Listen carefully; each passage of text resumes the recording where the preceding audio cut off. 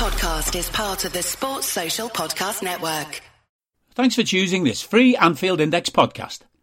If you'd prefer to listen to this or any of our other shows without adverts, then now's the time to check out Anfield Index Pro. With AEye Pro, you can supercharge your entire listening experience. You'll not only get all of our podcasts without the ads, but you'll have them far faster with our quick publish feature available exclusively for subscribers. AEye Pro also puts you in the heart of our sound studio, with an option to listen to many of our shows live and interact with the podcasters in real time as the shows are recording. Upgrading couldn't be easier. AEye Pro is available on all popular podcast platforms, and we have our own apps for Apple and Android. Just head on over to AnfieldIndexPro.com and get started today. Hello and welcome to AEye Scouted on Anfield Index Pro. I'm Dave Hendrick, joined as always by Mr. Carl Matchett. How are you, sir? Seventh heaven, etc. Yes, we are coming to you live the day after Liverpool won 7-1 at Ibrox. Quite remarkable turnaround after, I would say, one of the worst halves of football we've played this season, which is quite an achievement in itself given how bad we've been. But that second half, while still not at our best level or even close to it, was at least, I hope, a sign that there's a bit of life coming back into this team. And as I said to Trev and Harry last night on Raw, Carl, this idea of maybe not employing Mo Salah as the most expensive linesman in Europe and playing him in central areas might just have something about it. Yes, just a bit. We touched on it briefly before Rangers in the Scouted podcast, and I don't know. I don't really understand how. And all right, you can have a plan for him, and you think maybe make him a little bit effective in different ways can make the team better overall. That's fine, but obviously, 3 or 4 games into the season, we could already see that it was to the detriment of one of our most dangerous players. And then to change shape and remove him even further from that, I just thought was weird, to be honest, just plain weird. It's not the same role, and so you put him in a place where he has habitually thrived, and with another person alongside him who is obviously playing equally well. I don't really think it's a surprise that we saw what we did. Now, obviously, and I'm sure you guys did, it's tempered by the fact that it was Rangers, it was late in the game, he came on a sub and everything else. That's fine. Also, I don't really think it's the point. The point is that Salah is like the best shooter and finisher that we have in the team, and you put him in an area where he can actually do that, and things happen. Yeah, and if we are going to stick with more of a front two, then having Salah, Firmino, Jota, and obviously Darwin, that's 4 great options to have up front. Luis Diaz will be back after the World Cup, so we will have him back this season. He's a great option on the left, obviously. That's his primary position, and he's more comfortable as an out-and-out left winger than that inside forward role, because that's what he's primarily played for most of his career. Jota can do a job there. Carvalho, I thought, had a good second half in that role yesterday. Now, it does raise one question about the right-sided role, and obviously Harvey Elliott played there last night. We are maybe lacking in that position. Harvey had, again, like Carvalho, a very good second half, bit of an iffy first half when he and Carvalho didn't seem to know what the role was, and it seemed to get explained to them at half-time, and they were a lot better. But, Carl, I thought Joe Gomez had an excellent game after the first 20-25 minutes. I thought he really settled in and put Ryan Kent in his pocket. And I thought he did really well after a shaky first few minutes against Arsenal. And if Joe Gomez can make the right-back position his own, why wouldn't we just move Trent further forward and use him on the right side of midfield? He'd be playing in similar areas to where he's played anyway, tucking in as part of a midfield 3, getting high and wide to deliver the ball, and you just have that solidity behind him of Joe Gomez. And with Trent's delivery, Mo, Darwin, Jota, Bobby, and Diaz coming in at the back post would have the time of their lives. And then obviously Robbo back fit as well. That to me looks like more of a solid team, having Gomez and Robbo as the fullbacks and Ibu and Virgil as the centre-backs. and B, more of a balanced team where Mo is getting to play in the areas he can really influence the game. So is Trent. So is Diaz. You've got Thiago and Fabinho as a double pivot. I look at that and I think that's probably our best 11 when everybody's back fit. Yeah, I definitely think that there's a case for that to be made. Partly, obviously, it's going to be still about where people are off the ball. And centrally, no matter who plays in the wide areas, I think the wide positions in this system might actually be tactically the most important between the two on and off the ball.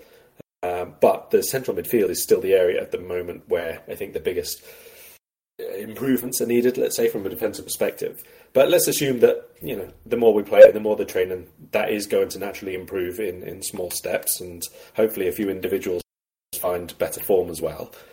The right side, I think, is probably the most interesting one, because at the minute we've got the guy who we don't really want there. We want him in attack. Whether it's in attack in a 4-3-3 playing as a forward or in a 4-4-2 playing as one of the attackers, that still leaves that right side a little bit open. And I actually went down a bit of a rabbit hole thinking last night while you guys were recording Raw about, there's still all the thing about Jude Bellingham's our number one target in midfield. He doesn't really fit exactly in this midfield at the moment. I think it would probably be goes maybe, but he has played the right side of role for them for Dortmund and previously, of course. So it's not exactly where you would want to spend all that money and put him, but it could feasibly happen, I suppose. So in the meantime, I wouldn't be against Trent being there. Certainly you'd get the delivery and the build-up play, and he already has that high starting position. Less sure about as a sort of counter-attacking outlet. He's not.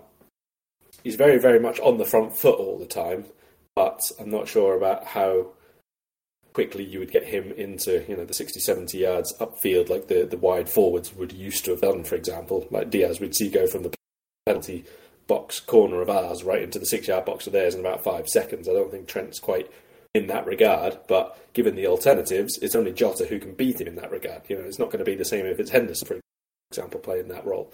So there's definitely at least we've got the option to do it, I think, is the important thing there. Obviously, there's going to have to be a little bit of management over Gomez just ongoing anyway, but also Matip, because he's just back. So we may have to see him in the centre as well at the minute while Matip is out, because otherwise we're back down to Nat Phillips going in centre-back, and I don't think you want that at the very least. Oh, I have a surprise for you later. You just wait. You just wait. On the notion of 11s, I think it's important that we pause here and take a moment to wish our best to Alan Hutton, who has clearly fallen down and hitting his head really hard. Alan Hutton, before yesterday's game, picked a combined 11 of Rangers and Liverpool, and I'm going to read this out to you, and I want your reaction. He's picked Alan McGregor in goal over Alisson. He's gone there. We can talk already. He's gone wrong straight away. I think it's fair to say he's gone wrong straight away. He's picked Matip and Virgil as the centre-backs, despite the fact that Matip is injured, which means he didn't factor in injuries here. So he picked Tavernier not over Gomez, but over Trent. He picked Barisic not over Costas, but over Robbo. He's gone Salah on the right. He's gone Ryan Kent on the left. He's gone Morelos and Čolak up front. He's picked Thiago. Now, there's so much wrong with what I've just said. There's so much no in what he's just done. But I'm telling you here and now, the most flagrant abuse of this is he's put Henderson in as the other double pivot. And I'm sorry, we won 7-1 last night. He was dreadful. He was dreadful. In a game that we coasted through, his first half display was absolutely shocking. He was the worst player on the pitch in that first half. From not tracking Scott Arfield, not even being aware of Scott Arfield's presence. His passing was poor. His decision-making was poor. And then in the second half, there was the air shot and then some absolutely bizarre passing choices before he was taken off. he had an absolute shocker last night against Rangers, who are awful, and we were walloping them in the second half, and he was still struggling. That I am joking, saying that's the worst pick of the lot. The worst pick of the lot being Alan McGregor over Alisson Becker. Jesus Christ. This man was paid money for this, Carol. This man was paid money to play football as well for a while, so, not a lot has changed there. I don't know. It might be my favourite bit, might actually be Ryan Kent, who Liverpool sold because he couldn't get in the actual team, is now somehow in the combined team of two different teams. So there's that. There's the obviously two-pronged Rangers front line, which had scored 0 goals in the Champions League when he actually did this combined 11 team. Impressive. Take your pick of the rest of it. I think the goalkeeper's a good place to start and finish it, though. The fact that there are any of them in there, let's be perfectly honest, is an abomination. What's very funny to me is that Alan Hutton retired from the game of professional football 8 years ago. He's still only 37. So at 30, people were like, get out. We've had enough of you.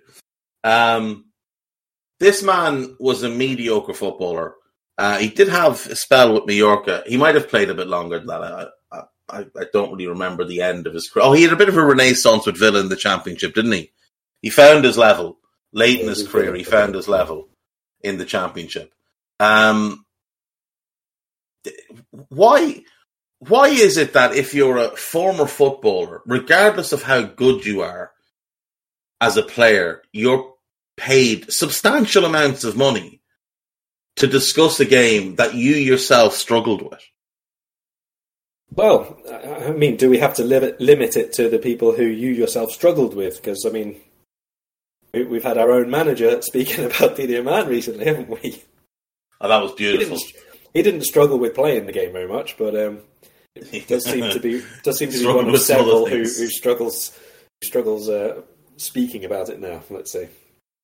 Didi is an absolute... I don't know of a Liverpool player. Now, Souness is different because, he was the manager and there was the thing with the newspaper that shall not be named.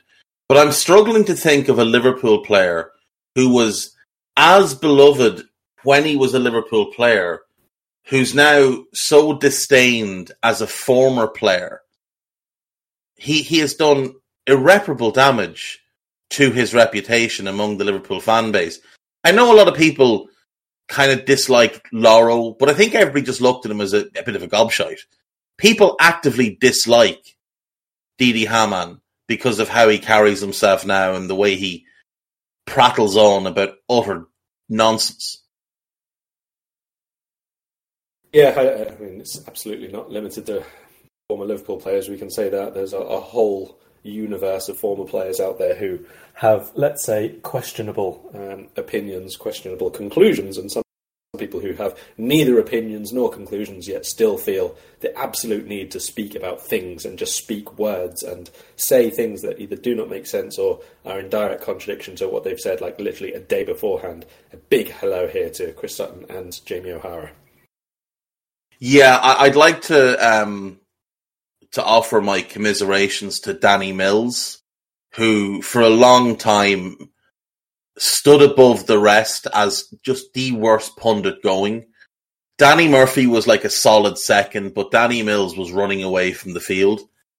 But Jamie O'Hara and now Alan Hutton may well both have passed Danny Mills. And I've never heard Alan Hutton speak about the game, but this alone is a shocker. And every time Jamie O'Hara speaks, I just have to put it on mute because nothing good ever comes. Jason Cundy is up there as well, we should say. Jason Cundy is a particularly stupid man. But Jamie O'Hara, I understand why TalkSport put Cundy and O'Hara together. It's because when you get enough mind-numbingly stupid quotes, you can put out a clip on social media and you'll get lots of clicks. But Jesus Webb, this can't be the standard of coverage of arguably the strongest league. No, I don't even think it's arguably anymore. This is the strongest league in the world now. La Liga has fallen a bit because of financial issues. It's only really Real that you'd worry about now. The Bundesliga is a one-team league. Serie A is obviously not close to the level it once was. Ligue 1 is a one-team league with the odd aberration. This is the best league in the world. And this is the type of coverage that it gets. Mills, O'Hara, Chris Sutton, like you said. Now, I don't mind Chris Sutton as much because he does love him some Virgil. But, Jesus Christ, surely we can do better. Surely there's enough intelligent former players who aren't doing anything that could be drafted into a radio studio somewhere near you and you know, give some actual insight in the game. Give some real analysis of the game.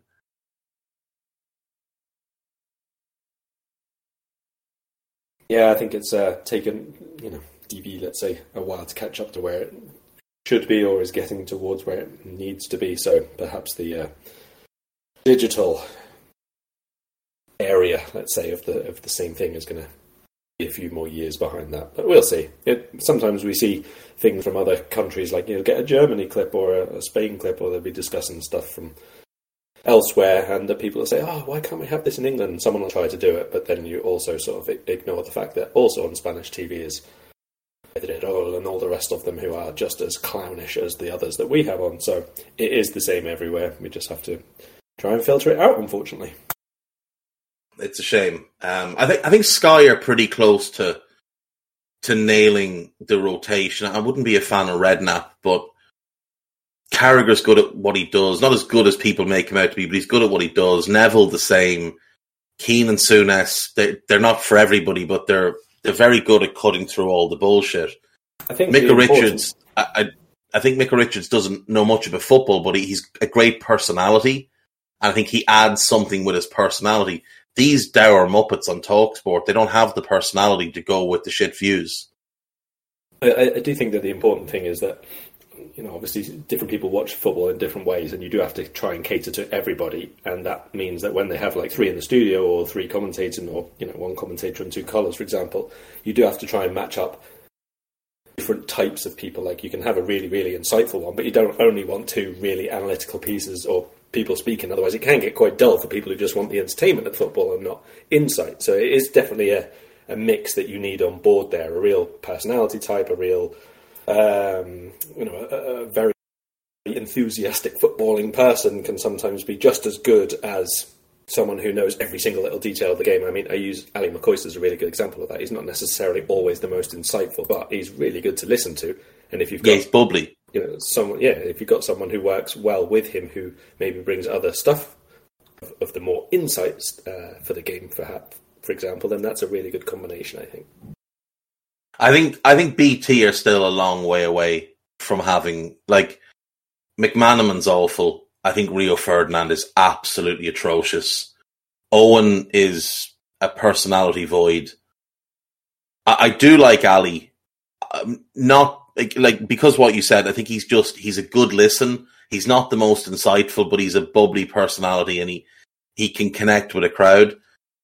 I think they've got work to do now. Obviously, they can't sort of go and get themselves Neville or Carragher at the minute, but there's got to be others out there.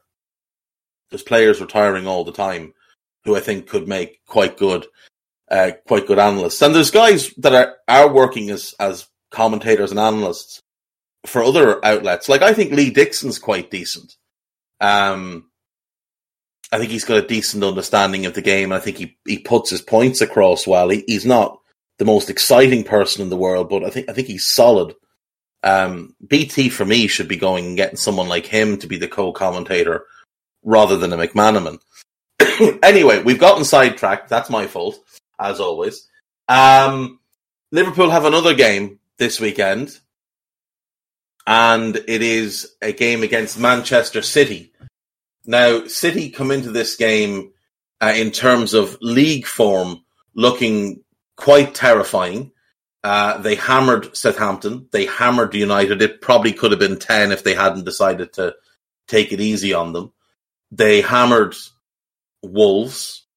In the Champions League, they had a bit of a disappointing result in the week, a draw in Copenhagen, but it was sort of meaningless. They'd hammered them before. They've also hammered Sevilla in that group. This team, Carl, are ferocious going forward.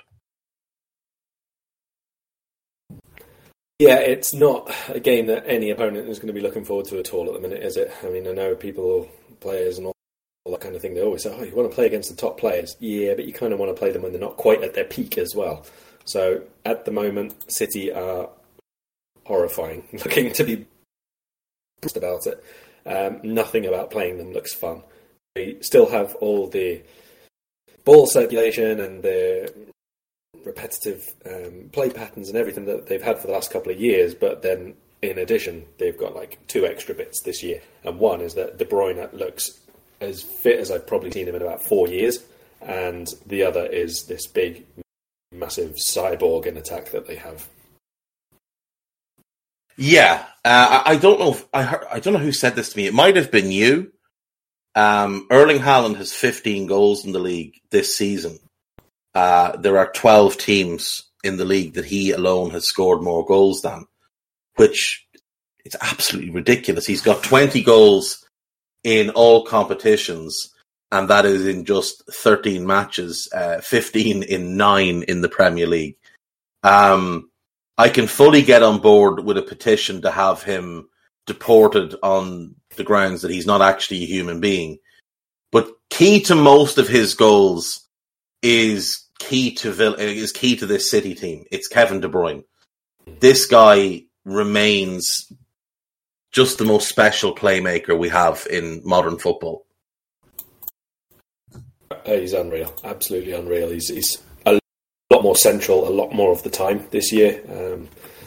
So far, it has not been so much. You will still see him like go out into the right channel and try to cross and all that kind of stuff, but mostly I think he's restricting a lot more movement centrally. Certainly in general circulation and build-up play, you're much more likely to see him sort of ahead of Gundogan, for example, Rodri. He's getting himself into shooting areas, but then still having people to pass to ahead of him. It's ridiculously tough to stop Haaland's movement in the final third, obviously, not just because of his size, but because he's really clever and he's very, very good at picking out the timing of his runs and everything else. And De Bruyne is just like, I don't know, what would you say, maybe top 3 in the world of just taking one touch to get it at the feet and then putting the ball exactly where you want it. There are not many who can do it like him. I mean, Trent is of the same quality, but of a lesser consistency in doing so. De Bruyne, I think, is maybe Toni Kroos. Not too many others can match them for doing exactly what they want as consistently as they want, and it's a very, very difficult thing to stop. And they do have, as we briefly touched upon before the Rangers game as well, wide forwards who are in varying degrees of form, but being very, very effective all the same at the minute. I mean, Foden's in outrageous form again. When you try to stop De Bruyne, it's a simple pass out to the right-hand side, and maybe Foden's there, and he's playing really well. And you've still got to keep an eye on Haaland, and you've got to do all the rest of the stuff. It's just so hard to stop this City team at the minute. It is. Once they did, but City had to play with 10 men for 65 minutes, and Camille Grabara had to have the game of his life, and Riyad Mahrez had to take a penalty when the game was tied and City weren't 2 goals ahead, which is the only time Riyad Mahrez actually scores. There's a lot of threat in this City team. And like we said, I mean, De Bruyne is the hub of it all, but if he's having an off day or he can't get where he wants to go, he can shift it to one side and you've got Phil Foden in like you said, amazing form at the minute, just absolutely terrorising defences. He can shift it the other side and you've got Bernardo Silva potentially. And he, as we know, is one of the best players in the league.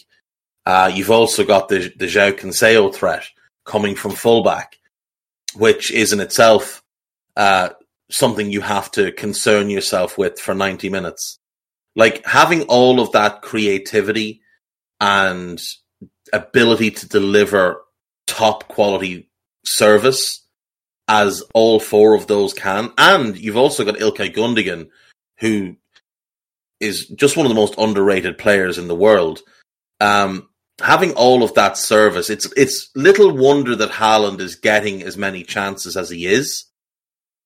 and he's getting chances exactly where he wants them. Like we've seen with Darwin this season, he's getting a lot of half chances, and they're just like the ball just isn't quite where he needs it. With Haaland, the ball is where he wants it almost every single time, regardless of which outlet it's coming from, because City are just so fine-tuned into this. It's almost like they've been building towards Haaland for the last couple of years, putting balls into certain spaces. And, you know, Raheem was getting goals, and Aguero was getting goals, and Gabriel Jesus was getting goals, and Ferran Torres was getting goals. And when you add in this cyborg, he just gets a lot more goals than they do because he's big and he's physical and he's lightning quick and he's just freakish. But, I mean, all he needs to do is get into the right positions and the ball will find him. Yeah, it's crazy at the moment. Like I say, his movement is so tough to stop. He often find like a forward will attach themselves to one centre-back and try and bully them all game long. But this guy is absolutely happy to go against anybody because he's got speed, because he's got strength, because he's massive upper body, because he's tall, because he can go on the inside or outside or take them on, lay it off, or do whatever he wants, basically. So you will often see him literally go and stand on one of the centre-backs when there's, let's say, a dead ball situation or goal kick or something like that. And after that first pass is made, he will immediately go and stand on the other one. And he'll probably take up a position in between the two. And so neither of them are really sure where to be, it's just very, very difficult. He's really intelligent with his movement. I'm furious that we didn't get him, by the way, in case you didn't notice that. Darwin, and actually it's obviously we're not trying to directly compare the two because anybody who has watched the two knows that there's a big difference of where they are at the moment.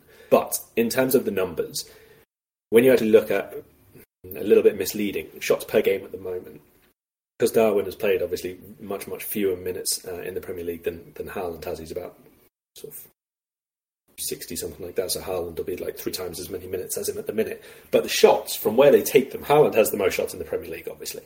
But where they take them from, both of them have around the same shots per game in the 6-yard box. And they also have more or less in the same ballpark within the penalty area. And then there's a few more from outside the box for Darwin. But then when you actually break it down into the per 90, most of Darwin's chances are actually coming in the 6-yard box itself. So he's getting a bit better now, or we're getting a bit better maybe at producing the service in those areas that you're talking about. It's still a little bit skewed because it's a limited number of Premier League minutes, but if he can maintain at least the same number of shots from within the penalty area, for example, that's a really, really big thing for Liverpool, because for a long time we had a very set way of playing in attack and scoring goals, which has largely disappeared this season. Whereas Man City obviously can see that they've carried on playing the same way and added someone who is going to be in those positions that they didn't really have so much of after Aguero, let's say. So it's a very big thing for us if we can carry on doing it, and if he carries on playing more minutes as we go along. And I'll get your thoughts on whether you think he should actually start this game maybe next, but we're getting there, I would say, with Nunez. At the moment, it's a really positive thing for him that he is, I suppose it's confidence, but it's also like a little bit absolutely determined to get the shots away however he can, that he's really happy to take the shots on the run first time or maybe second touch. That's a big thing at the minute, because otherwise Darwin wouldn't have probably half the number of shots that he has. Like quite a lot of the time, if you see someone running off the defender's shoulder, you'll see them either take a touch or look for a cutback or something like that, and he is hitting them from any angle at all. So it's not always the greatest probability of scoring the actual shots, but he's still taking them on. So then when you do get him in much better areas, like his goal against Arsenal last week, he's still going to be taking that on, and it's obviously a high percentage chance that it's going to end up in the back of the net. Yeah, even with his goal last night, like, he just looked a confident player as he finished. And earlier in the season, he didn't look like he was as confident. He looked like he was a little bit frazzled and a little bit frenetic.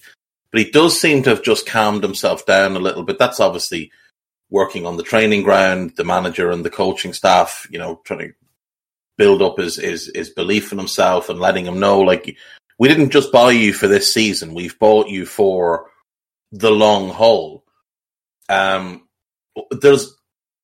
For as long as Haaland is in England, which won't be long, let's be fair, he is going to go to Real Madrid in a couple of years. for as long as Haaland is in England, people are going to compare Darwin to Haaland because they arrived in the same summer. And you will get silly people who'll tell you, oh, but Haaland was cheaper than Darwin. But he wasn't. He just wasn't. The transfer fee might have been less. But when you factor in everything else, the signing bonus, the money to the agent, the money to the father, the wages, the frankly outrageous bonuses that he's getting on top of his wages. Mike Keegan reported he's on about 865 grand a week, which, I'm sorry, no player in the world is worth that other than one, the little Argy at PSG. Nobody else is worth that kind of money. Nobody else has done enough to warrant that type of money. And I know Mbappe is probably on similar, and that's why we won't sign him, among other reasons. But when you look at the total cost of Erling Haaland to Manchester City, inclusive of everything, if he was to stay for his full 5-year contract, you'd be looking at well over 300 million of an investment into undeniably a sensational player. But that is ridiculous. And when you factor in that he has a buyout clause in his contract of, I think it's 150 million, he can up and leave at any point after 2024, and you can do nothing to stop him. Darwin might never score as many goals as Haaland, but I would be willing to bet he will score more goals for Liverpool than Haaland will for City, on the basis that he will be at Liverpool an awful lot longer than Haaland will be at City. Darwin, we control the fate of. City control Haaland for 2 seasons, and then it's anybody's. It could be PSG who drop that money. It could be Real. Barca might have 467 more economic levers, potentially selling naming rights to individual seats and things like that. A lot of seats in the new camp. A lot of seats. So I can understand people saying, oh, we should have bought Haaland instead, but it's not realistic for us to have bought Haaland. We're never going to pay a player that level of money, give 20 million to his dad for having functioning testicles 20 odd years ago, and give 30 million to an agency and 20 million to the player, and then pay him 865 grand a week. We couldn't do that. Imagine the ructions. The only time we would have been getting him was either when he left Salzburg or like very, very early on after joining Dortmund. If we arranged it before all the goals happened, I would have imagined. So it's neither here nor there. We've got Darwin and on we go. And even if it wasn't between the Haaland and Mbappe, we've discussed at length that we might have gone for other forwards anyway. But again, it doesn't really matter. And to be fair, in the system change, if this continues over the long term, I would place Darwin higher up my list of preferred forwards than I would have done in the 4-3-3, I think, as well. Yeah, because Darwin is more suited to playing in a 2. He plays in a 2 at international level. He's played in a 2 at club level when he was at Benfica. Him and Ramos was largely a 2. Sometimes he played wide left with 2 strikers up front as well. So I think he can adapt to the 3. I just think it would take time. We've seen the likes of Fabinho come in having never played in a 3 and have to adapt his game. And I think it will be a similar process to Darwin, for Darwin rather. But I do think a 2-man front line will get a lot more out of him, be it with Bobby, with Jota, or ideally for me, with Mo. Like if we had Darwin and Mo starting and then Bobby and Jota coming off the bench, or as, the rotation pair, I'm not sure there's many teams that have a better group of strikers than that. Yeah, I said this before, I do think that 2 forwards, or at least playing a lot closer and in tandem, will become more of a thing in the Premier League over the coming sort of 4 or 5 years, just because football is always trying to find a way, isn't it? new way of playing. Teams find out how to defend against it a bit better, and then you have to find another way to get through them. And I think 2 forwards again is a pretty logical next step, to be fair. So, a happy coincidence. Look, the 2 best teams in England have been doing that, Carl, because if you look at the City team that dominated the league in 17-18 and won the title in 18-19, you had Sterling, Aguero and Sané, but Sané played way, way deeper and out in the left, and Sterling and Aguero played as a 2. Even for us, there was a lot of our best time where Mo played right up alongside Bobby, and Mane would drop out into midfield or out onto the left wing, and you'd get those 2-man front pairings. And football is cyclical. We know this. Football will always be cyclical. There's nothing... Like, one of the things that drives me mad is we see managers being credited with, creating a new system or creating this or creating that. And all you need to do is go back about 30 years and you'll find a manager who was doing something similar. So they haven't created anything. They've nicked something and just made certain tweaks to it. Like Pep is the greatest thief of all time. He's a brilliant manager, but he's not this innovator that people make him out to be. Much of what Pep does is what Cruyff did. Much of what Cruyff did is what Rinus Michels did. Much of what he did was what Gustav Sebes did. You can trace pretty much every tactical innovation back to somebody 50 or 60 years ago. Yes, there'll be tweaks to account for the modern game, but none of this stuff is new. There's only so many ways you can play this game. Yeah, until we're allowed 12 players on the pitch at once, I don't think there's going to be too much actually new stuff. It's just using everything that has changed in the meantime. The different type of ball that we have now, different fitter players, all that kind of stuff is what changes how exactly you do the stuff. But yes, it's all recycled stuff. And you know what I can't wait for, Carl? The sweeper. It's going to come back. It will It's at some point. going to come back. Midfielders played in between. We saw it last year a little bit at Roma, when Cristante played in the middle of the 3 and looked really comfortable there. Bruno Lage had a little bit of a look at it this season, put Ruben Neves back there, got sacked a couple of days later, but they're the highs and lows. He went too soon. I think, honestly, I think it's not that much of a stretch to suggest that, when we've been seeing teams play with defensive lines so high up, for example, and then obviously teams trying to press them in the middle and counter-press them and there's big spaces in behind, natural next step to that is going to be to drop somebody who is either really, really quick deeper, whether that's just one of the centre-backs, or someone from midfield, if you lose possession high up, is going to drop a little bit between the centre-backs and a little bit deeper. It's not that much of a stretch. The more you have sweeper keepers, the more you have people who are really trying to squeeze the game and not leave any space between their last defensive line and the ball, it's a natural inclination. There'll be more danger in behind, and eventually it just reverses the other way. It's not anything new, like you say. It's just you have to keep finding ways to beat what's already there in front of you, and that's just the way it goes. So speaking of beating what's in front of us this weekend, let's quickly have a look at the City team and then move on to Liverpool. That's an optimistic segue into the Man City team. It is a very optimistic segue, but I thought it was a smooth transition. So City, most likely without John Stones, definitely without Calvin Phillips and Kyle Walker. Now, the Stones one is a blow to us because normally when Bobby sees John Stones, he gets very excited and has a particularly good game.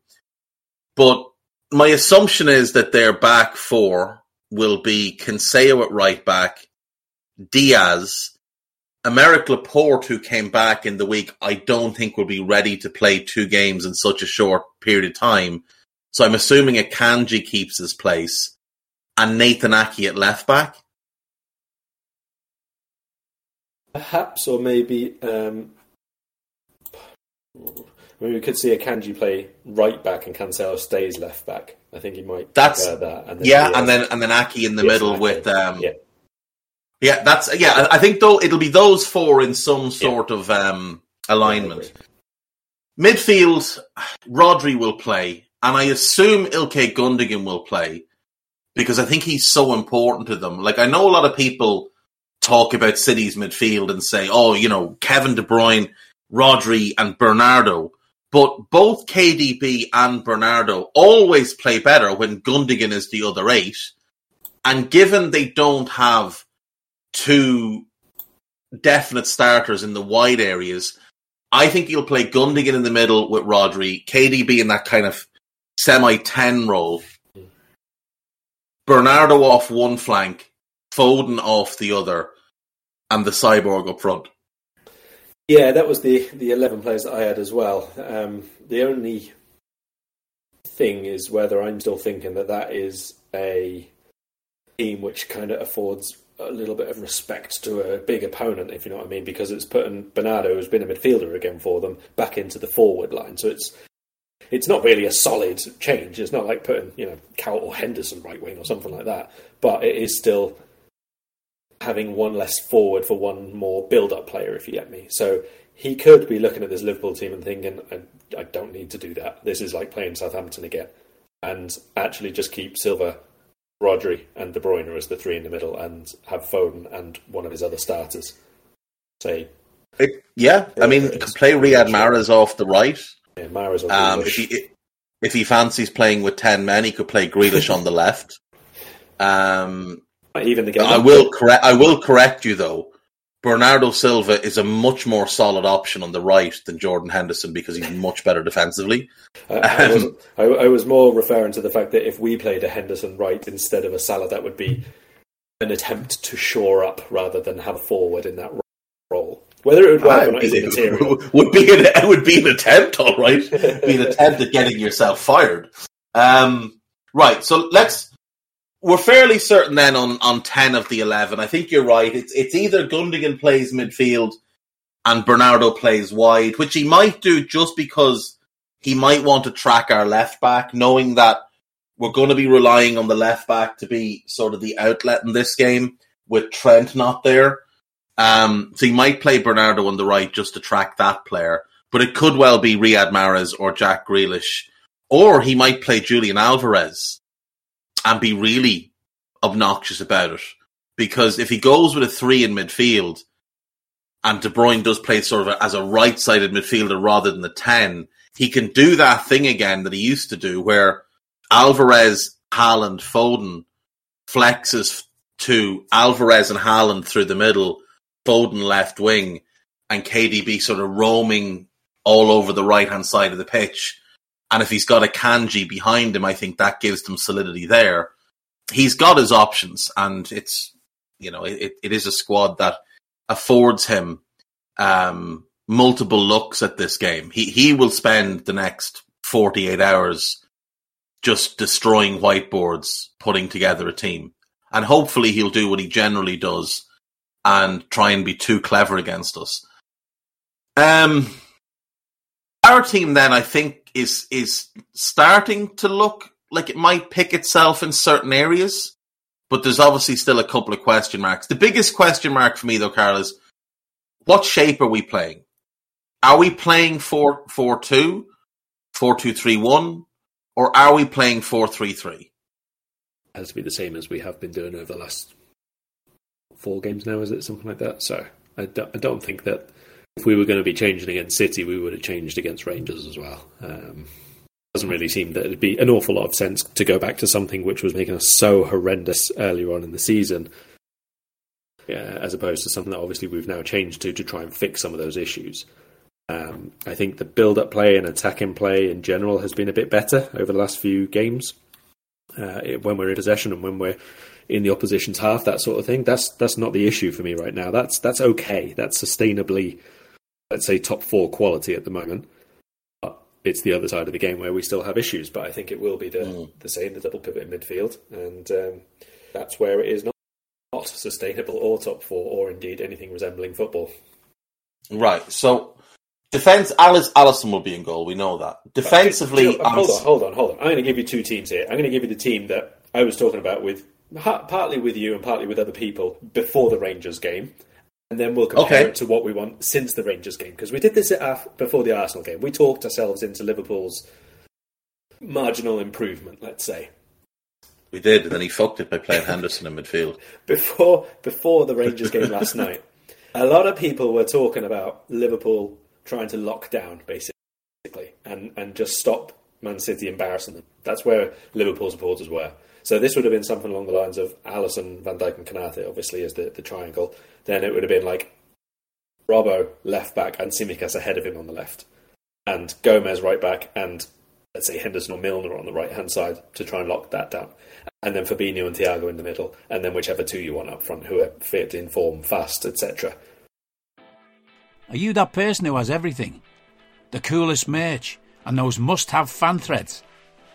Well, over at our Anfield Index shop, we've gone that extra mile when it comes to pimping up your Liverpool collection. From our popular range of bespoke design t-shirts, sweaters, hoodies and hats, to our signature edition mugs, prints and coasters, all provided with fast worldwide shipping. We have something for every red. We also stock official LFC merchandise and are licensed with the Premier League and UEFA to sell official iron-on shirt badges and sleeve patches. As a listener to this podcast, you can get 10% off everything with coupon code AEyePro10.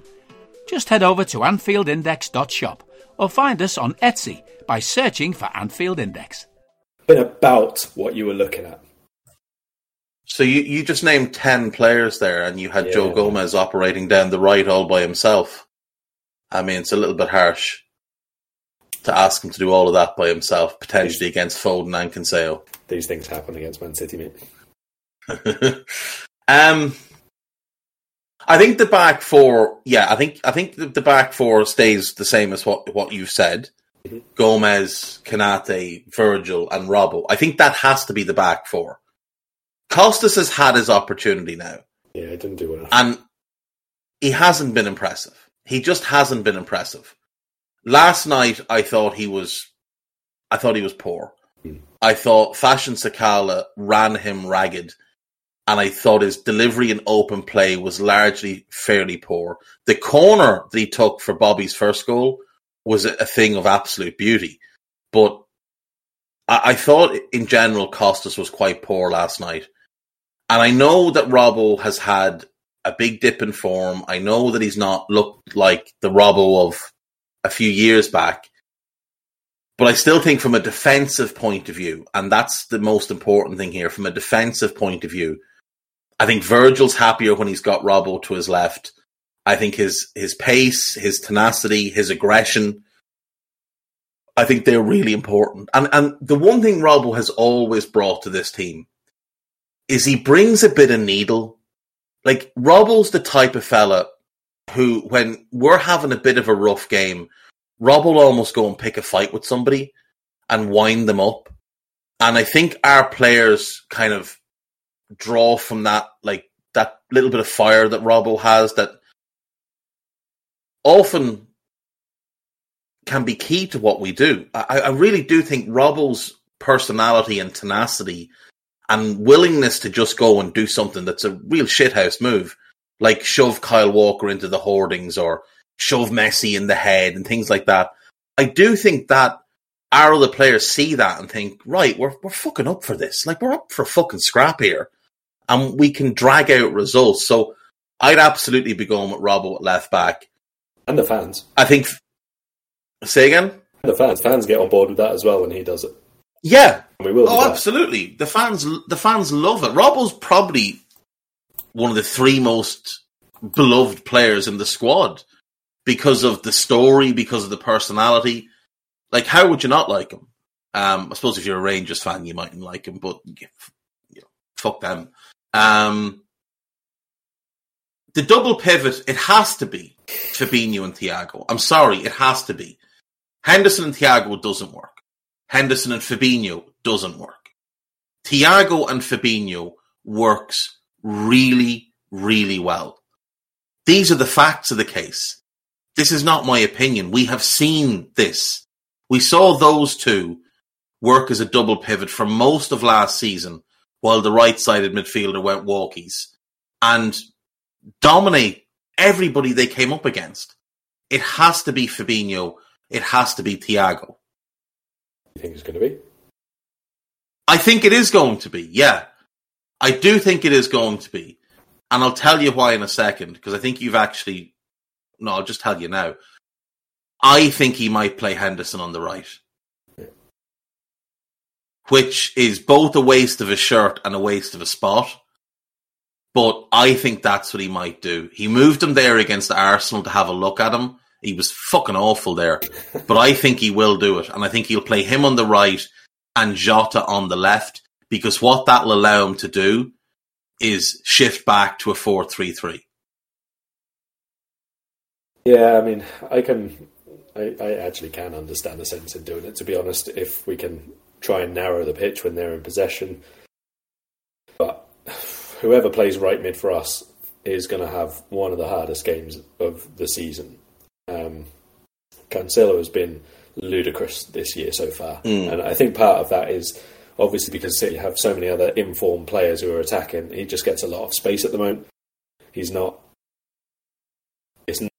even though he's really good on the ball and really good with his delivery and when to move into the space and everything else, but he's not the one in attack, is he? Everyone's so busy trying to stop De Bruyne, finding Haaland, and obviously Foden is in outrageous form. Grealish, as I mentioned to you on the last pod, I think, against Man United in the first half was exceptional. Like, really, really good. Completely anonymous after half-time, but really good in the first half. And the space that Cancelo is getting behind him is just unbelievable. So whoever is that right side for us has to be narrow when City are in possession in midfield, because that's where massive, massive gaps keep opening up. But has to be able to get out to Cancelo and stop him coming inside the fullback, stop him linking really quickly with Grealish or Foden or whoever's on the left side of the forward line for them. It's such a difficult job to do. I did say before at the start of the show, I think the right and left side for us, in this game especially, but most of the time, most important tactical role between on and off the ball, defensive and attacking, because they have to be really good link players. They have to be a goal threat, or at least to create openings and being at and everything else. But defensively, if you don't do your job in this, it's a stupid system to use. It really is, because you'll get out number 3 in midfield every single time, and that's why Salah shouldn't be there again. That's part of the reason why, another knock-on of moving Salah. But in any case, it's a very, very difficult role. It will be a big surprise to me, whoever starts there, whether it's Henderson or Elliott or whatever it is, if the wide players aren't changed at some point during the course of the game. Even if that's just Salah moving from centre forward to wide, late in the game, depending on how the match is panning out, obviously. But those two wide players will get through so much work, or they will have to, if we're to stay in the game, that they will have to be changed as well. So you're saying that the wide players need to be defensively disciplined, dynamic, hard-working, and a threat to score or create a goal. I can see where you're going with this. Jordan Henderson doesn't tick any of them boxes bar hard-working, and even that work is done very slowly. An ideal world. Let's come back to the wings. Let's come back to the wings for a sec. Let's come back to the wings in a sec. Are we both in agreement that Salah should start through the middle? 100%. I said this before the Rangers game, and that's stupid. And who starts with him? I would be starting Firmino. 100% in this game. It's got to be Firmino. We haven't got enough informed players, confident players, to be picking and choosing who starts. Play the ones who are in form. And he generally does well against City. Yeah, and he's hard work. He's got a good track record against all the stuff on Rodri as well, which we will need. Yeah, so we're in agreement then on a back four, a double pivot of Fabinho and Thiago, and a front two of Salah and Bobby. Can we agree that Jota will be one of the wings? Yeah. Can I sell you on the idea that Jota should play whichever wing João Cancelo is playing fullback? That he should be the one tasked with tracking him, because he will put in the work. He is dynamic. He can change directions really quickly. He's a pest, a pain in the arse. He will do that work. He's super diligent when tasked with a job like that. He's done it for Portugal. He did it at Wolves. He's done it for us. I know he's not as good on the right as a goal threat, but he's much more of a goal threat than certain other options. And I think he gives you the best balance, because Henderson's not good enough defensively. Harvey's not good enough defensively. Harvey does offer the creativity and the attacking force that we want, but the best person, I think, given the players available to deal with João Cancelo, is Diogo Jota. Yeah, I would be in full agreement with that. I would say that I think that this system benefits Elliott from a defensive perspective in that it should be easier for him to do what needs to be done, because it is much more about a smaller area of the pitch and a specific man who he's going to have to stop doing things. See, I'd agree if it wasn't Cancelo. If it was just a normal fullback. Yeah, and I'm just talking about in general matches, in general. Not specifically Man City. I think that the right side of midfield is probably one that we see Elliott playing better overall in, because it relies a lot less on a bigger portion of space in transitional play that he has to defend against. But that's just part of being a kid, you have to just accept that anyway, wherever you're going to give them a chance and wherever you put them in the team. But for this game, I don't really believe I would be starting him, and certainly not against Cancelo. No, neither would I. So I would say you pick Jota and you just say, whichever side Cancelo's on, that's the side you play on. You just go and you absolutely harass him. And if you can get him all wound up, get him all wound up, because he will react. He's just a reactionary player. I thought last night in the second half, when Fabio and Harvey realised that they couldn't both come central at the same time, that one of them had to hold the width, I thought they looked really at home in those wide roles. I thought it was the best either have looked since joining the club, frankly, including Harvey's spell in the first team last season. I think he just makes more sense as a wide player. I think Fabio makes more sense as a wide player. But with the thought in mind that Jota might have to play right side and potentially shift across to the left side if Cancelo moves at any point during the game, I don't want Harvey Elliott having to play on the left wing if we're starting Jota and he's starting on our right because Cancelo's left back. So for that reason, because I think he's more flexible, I'd start Fabio Carvalho as the other wide player, in part because I don't really see another option. The only other option I could see is Costas. And maybe he goes Costas and Jota as his wide players, because then Cancelo can switch sides and we've got someone that will be really diligent in tracking him. We don't need to move. We can just keep our set as our set.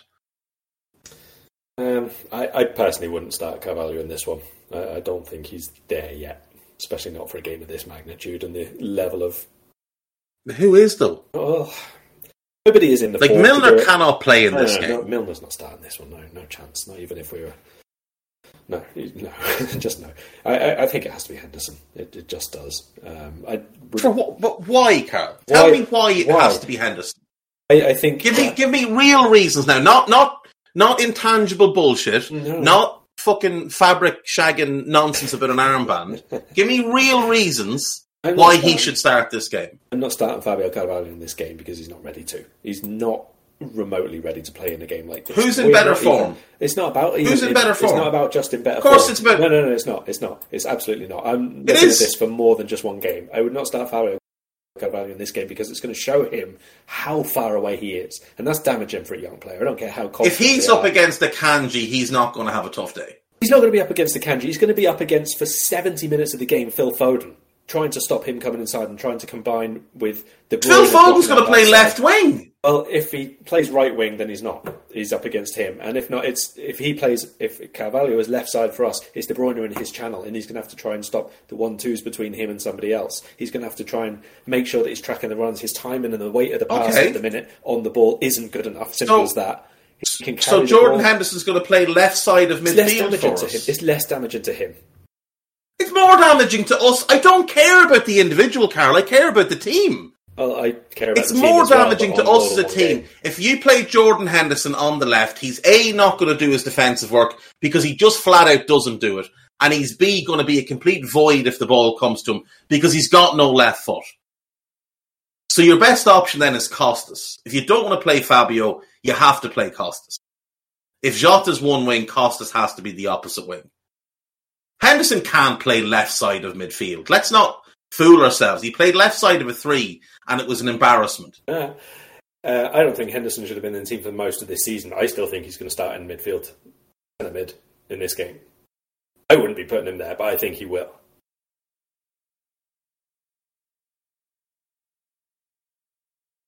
I don't like. There's no logical argument for playing him. I'm sorry, there just isn't. There's just no logical argument. He's in awful form. He does not deserve a place in the team. He is a net negative across the board, defensively and when we have the ball. Like, what positivity are you getting from? What does he bring to this team on Sunday that is a positive? There isn't really an answer to it. There isn't. The only other thing you can do is not play him at all and play Firmino in that role and put Darwin up front. But he doesn't. I hadn't thought of that. Firmino's not going to know that role tactically either. He's not going to always track those runs inside. Like I said, I think Henderson's still going to start in the pivot. That's what I think will happen. Instead of Fabinho? Yeah, I don't think Fabinho will start this. And let's be honest, Fabinho is less than half of what he's capable of at the minute. He still looks a bit slow. Yeah. He still looks a bit miles off it. The 3 chances that they really had last night all came from runs in behind our centre midfield. And at the minute, that's the only thing that matters. Because that... And just remind me who else played in that centre midfield last night? It's been Henderson for nearly every single goal. But the point of a double pivot is to play as a partnership. And none of them are at the minute. None of them are. But when Fabinho and Thiago played for 25 minutes or whatever the fuck it was, it looked like a partnership. It looked like something that will work. And it has proven to work. Yeah. There is no track record of Henderson in a double pivot ever working. Ever. Go back to 14-15 when he played in one with Gerrard. It was a shambles. I mean... Beyond that, it's never worked with Henderson in a pivot. Ever. Club or country, it's never worked with him in a midfield too. Him and John Joe Shelby's about the best partnership he's ever had. That was 2 games. That was the 12-13 season. I don't think Henderson has ever been a centre mid. He has been a box-to-box, and he has been a side of the diamond player, and he has been a shuttler and all the rest of the stuff. He's not a central sitter. And yet, there were times yesterday when, I'm not really sure what's going on with Fabinho at the minute, but he was like 10, 20 yards ahead of Henderson at many points for part of the game. There was, I don't really know what it is, like a hesitation on the ball or a bit of a lack of sharpness in turning and all the rest of it. Fabinho, he doesn't look like he can kick the ball properly at the minute. No, he doesn't. There's something about his movement at the minute which is not perfect, which is not right. The clearance he had against Arsenal in the build up to the penalty among the mess. When he tried to clear the ball, he just looked like he kind of put his toe through it. And there was one last night as well where he kind of picked up the ball in sort of the left back channel, and you were just begging him to just boot the ball down the pitch. And he doesn't look like he has any strength or something to kick through the ball. Looks to me like he has, I'm not really sure what, but let's say a restriction in, I don't know, hip movement or something like that. Movement or something, yeah. Because his turning is, it looks at times like a steamboat turning around in a narrow river. It's not the big leg stretches for the tackle the foot in that we usually see from him. Even the fouls where he would normally just like run across someone, he's not really doing that at the same, I don't know, level of aggression or intensity or whatever it is. There's something that's off at the minute with Fabinho's range of movement, let's say, or energy levels or mindset or whatever it is. And I think Henderson will start ahead of him in centre mid against Man City. And to be honest, even if Fabinho was really, really good form at the minute, it would obviously boost our chances massively. But the rest of the defensive setup of the team has been such that I don't see us keeping Man City out for this game remotely. Like, across the course of, let's say, a half-hour spell, we could be well set up and organised and people, recycling possession nicely and all the rest of it, and we can have the ball in their half and the rest of it. But that, let's say, 20 minutes that we saw against Arsenal and 30 minutes even maybe, where we were just scrappy and messy and nobody could get their foot on the ball and nobody could get outside of our penalty area, that's not even going to happen against Man City because they will put the ball in the net before all that stuff happens. They're a very, very difficult side to watch this season because it's very, very well automated, it's really organised, and the players doing the stuff at the final third are just in incredible form at the minute. It's so good, it's actually boring. It's like, because there's no doubt of the outcome. You go into games, and as soon as they get a sniff of any kind of blood in the water, they're just like against United, they found a weakness early and just continually rinsed that weakness over and over and over again. And they will do that to us. And obviously, if you have your way and Henderson starts, that will be the weakness that they will pick at, and they will absolutely torture that fella. And then I'll be on here on Raw blaming you for the outcome. Well, that's fine. But you know who the biggest loss for this game is? And you know, we've got, I think, 7 players injured at the minute. And obviously some really important players, Joel, Trent, Naby, Diaz, obviously, I think probably at the moment the most important. But I think the biggest loss for this game, this is my hot take, I think Ox would have been perfect for this game. And I think this new shape would suit him more than most, because we know he's got an enormous capacity for work. He's arguably the best presser we've had under Klopp. I think the under pressure boys would back that up. He's more comfortable in wide areas than he is central, regardless of what he says himself. You can just watch his career. I think if Ox was fit, I think he'd start one of these. I think he'd start this game, because I think he's exactly what you want to try and shut down someone like Cancelo and worry City when we get an opportunity to counter, because he's got that pace. I mean, if we're hanging our hopes on that after he's barely played for a couple of years, it's... we're fucked. We're fucked anyway. Can I give you my alternative 11? Yeah, go for it. Right. So this is with a simple game plan. My belief is we're not winning this game anyway. So you might as well leave a bit of an impression. And the plan with this team is that you start with 11, but within the first 10 minutes, you're down to 9. So it's Ali in goal, Gomez right back, Robbo left back, Virgil and Nat Phillips. It's a midfield 3 of Thiago on the right, Fabinho on the left, and Fabinho in the middle and James Milner on the left. And then whatever front 3 you want. Don't really mind. We're not scoring anyway. And you're sending Nat and James Milner out with the promise of new contracts, with the simple instruction that within the first 5 minutes, Nat is to go through at testicle height on Erling Haaland with every bit of force that he can, for 2 reasons. 1, to take him out of the game, and 2, to ensure that he does not have any future offspring. Because if the Haaland family chain continues to level up the way it has from Alfie to Erling, the whole world is in trouble. Erling's son is going to just rule the world. He is going to be the global king of everything. And with Milner, you tell him, once Nat's gone off, you go through KDB. He's got dodgy ankles. Just hurl yourself into one of those ankles. Every bit of brick and mortar in you, just hurl it into him. And if we lose 3-0 with 9 men, I'm fine with that. They'll be crippled. They'll win nothing. And I'm okay with it. Conte might win his league title. I can live with that. And we will go down as heroes for having fought off the cyborg and that Belgian bastard who just should be playing for us and isn't.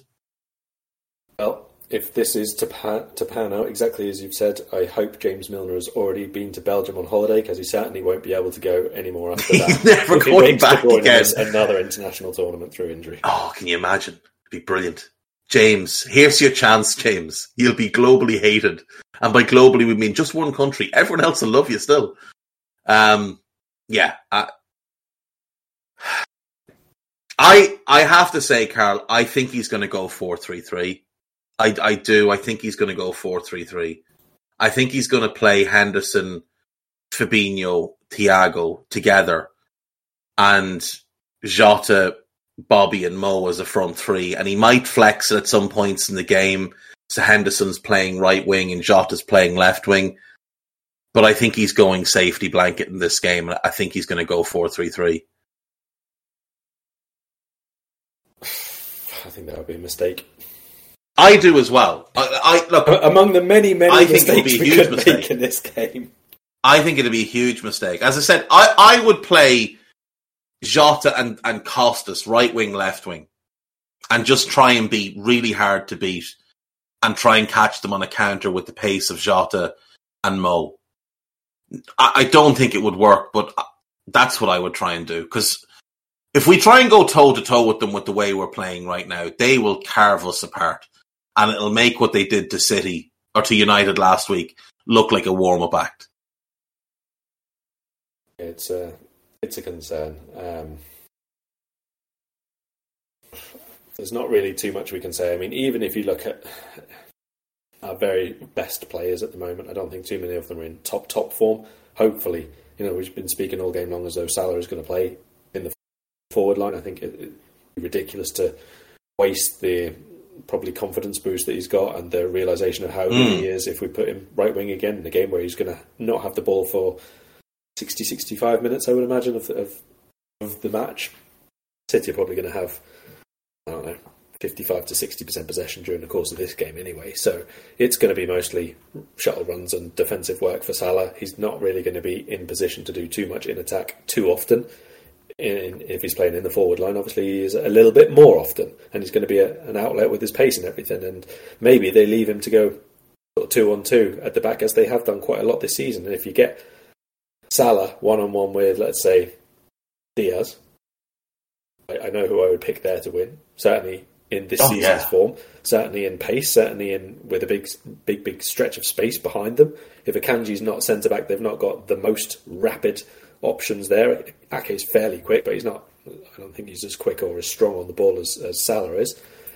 No. So maybe those are the little glints that we have. But even the rest of the team, I mean, Virgil, he's not playing well. I don't think he played well last night again against Rangers at all. Fabinho, we've already mentioned. These are like our defensive kings, basically. If it was not for Alisson, we'd have been in even more trouble than we are this season. And he is going to be a busy man, I think, at the weekend. The one thing I do wonder with Virgil, I've said this to you before, I think he's managing himself. I think he just wants to get to the World Cup, and I think that's his primary focus at the minute. Because when he played for the Netherlands, he was unbelievably good for 2 games. Unbelievably good. And he comes back to us, and it's not, I just think it's a lack of, effort's the wrong word, but commitment maybe. He just looks like he's holding himself back. He goes into challenges and he sort of freezes halfway into them. And he didn't used to do that. He used to just go through people. He's not doing that this season. I think he's worried about getting hurt again because he missed the Euros, and I don't think he wants to miss the World Cup. He's the captain of that team. And with him, they have an outside shot of winning the competition.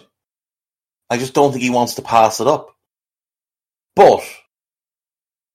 But I do wonder if the challenge of Haaland might just get his competitive juices pumping. Because I think there are 2 centre-backs in the Premier League who are built to cope with Erling Haaland. Not necessarily stop him, but not get destroyed by him. One is Virgil, and the other is Ibu. Size, strength, pace, aggression. Those 2 are probably the 2 best suited anywhere in the league, anywhere in Europe maybe, to deal with this absolute freak. And if Virgil does have a more normal Virgil game, it can have such an incredible knock-on effect on everybody else. Because if Virgil is Virgil, everybody around him is automatically better because he covers for so much. Like, Virgil is the main reason Andy Robertson elevated the way he did. Virgil is the reason Joel Matip went from being in discussions of who's better, Matip or Lovren, to who's better, Matip or Van Dijk. Virgil elevates whoever he plays with, if he's at his best. When he's not at his best, we see poor form from Robbo, middling form from Joel. I think the midfield suffers as well. I just wonder if Haaland would be just enough of a spark for Virgil to just show what he is capable of, because he showed it for his national team. He was really good in those games for his national team. And he comes back to us and it's just floating through games. Yeah, I mean, a dangerous ploy to take, to be honest. And it's not easy to just up your form all of a sudden when you want to. And if we're brutally honest, he's not got a manager who's just going to pick people based on what they've done in the past and reputation. And if you come into a game like this... Hang on a second now. Huh? I do hope you don't mean Jurgen. No, I'm talking about international level. Oh, Van Gaal's never going to drop him, though. Well, no, probably not. But if and the main reason he won't drop him is because the other option than Virgil is Matthias de Ligt, who's actually been worse than him this season. Yeah, well. So he can just keep an eye on de Ligt, and when he has a good game, he's like, right, I better up the level a little bit. I better have a 7 out of 10 this week, as opposed to the 5s I've been throwing in. I think Konate's return yesterday was good, impressive, all the things that you'd want to see from him. So hopefully that is of what's to come from him, because he was in really, really good form prior to the injury, obviously. And God knows we could do with it at the moment. Right, we can just wrap first. up. You first. Oh, God. Virgil's never lost a league game at home for us. Ever. So he's not playing this weekend. So he's going to have a hamstring injury. Milner right back, it's going to Gomez in the centre. Milner right back. Oh, you know what? You'd have to just... before we go to the prediction, Virgil has a hamstring injury and can't play. Oh, God. Do you pick special option A, Milner, Gomez, Konate, Robbo, or special option B, Gomez, Nat, Konate, Robbo? I'm going for secret. Kind of feel like C. Just ask for the game to be called off. There is that, Fake bunch of COVID tests. We got 26 COVID positive. Sorry. I'm going to go for Konate in the centre, Nat to his left, Joe to his right, Robbo left wing back, and whoever the hell you want right wing back, Jota right wing back. There you go. Jota right wing back for shuttle runs. Yeah, I kind of feel like it. I kind of feel like Nat, at least just because he's so overly aggressive. Nat would probably put Erling Haaland in this. He'd probably boot him up in the air after 3 minutes and glare at him. And Erling would be like, who the fuck is this fella? Where's he come from? He'd win every header, and he would Cruyff turn his way in between Haaland and De Bruyne. Have you ever noticed that when Nat is sitting on the bench, he always has a look of like pure devilment on his face? Like a really bold face, like, I've snuck onto the bench and no one's realised. I've even got a kit on. This is great crack. Like, and then when he goes onto the pitch, he's got this like scowl about him. He's quite the character. Dan Kennett raised him well. Prediction. 3-1 to City. It hurts, but I just... If he plays Henderson, I'm telling you now, we're losing. If he doesn't play him, we might get a draw. How are we going to draw? Because if you don't play Henderson, that's immediately at least one goal conceded ruled out. Because the man has cost us 7 goals in the league this season by simply not doing his job, and was to blame last night for their goal for having zero awareness of Scott Arfield. Like, Scott Arfield, he's a championship player. He was an average championship player, and he just rinsed Henderson 3 different times. And Mo will score. Mo will score if played central. He will score. He will get an opportunity, and they're not living with him. Diaz can't cope with him. And like you said, while Aki's decent and he is quick enough, he just can't cope with Mo's pace. Mo would score if he played central. I'm telling you now, Jurgen, go Jota, Fab, Thiago and Costas across the midfield. Mo and Bobby up front, and you'll get a draw. Play Brian and you lose. I'm just going to say 3-1 City because he's going to play Brian. 5-2. To who? To them. Oh, God.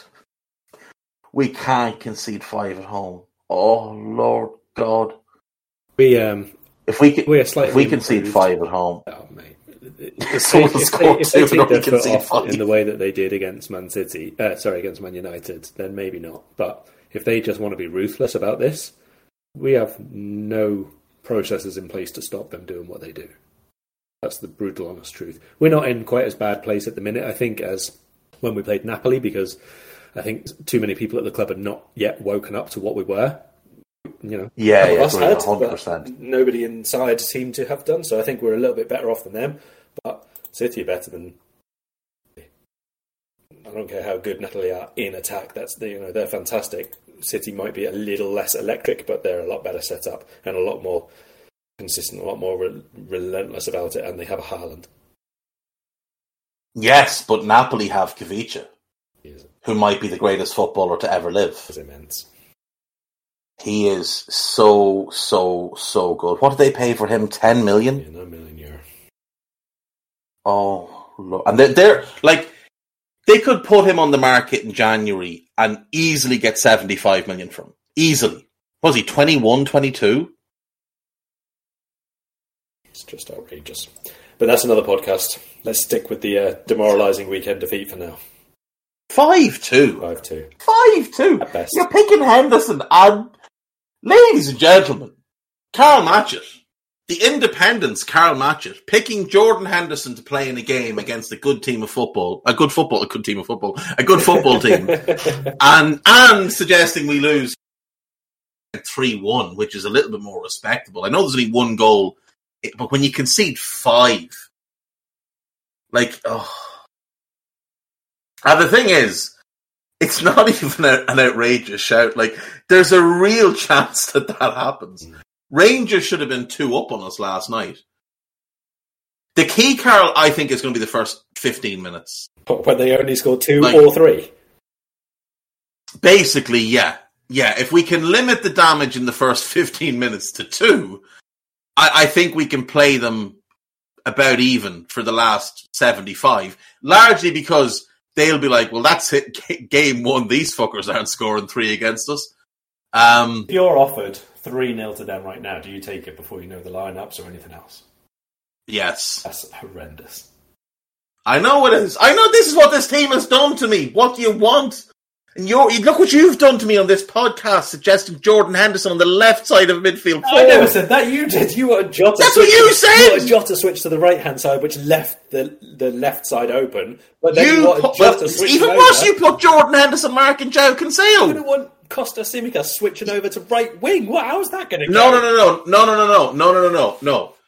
If Costa starts as the winger, then you just leave the wingers as they are.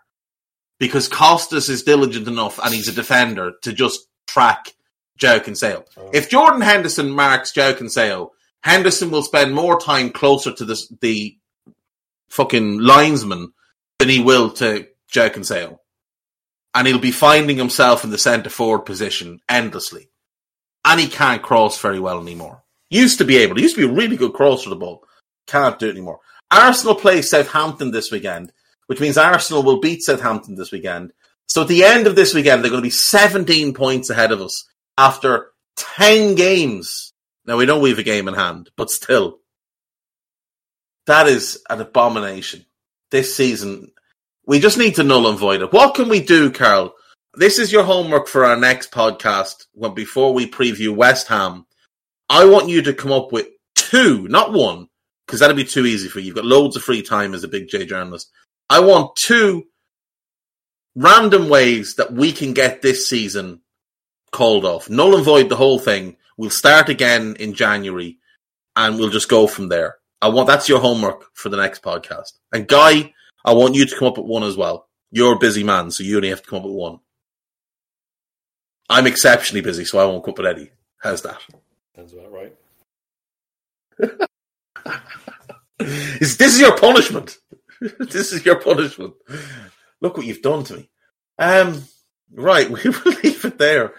Jesus Christ, 5-2. I would take a 3-0. This is horrendous. We won 7-1 last night. It would have been 9-0. Here we are. Here we are discussing whether we take 3-0 defeats.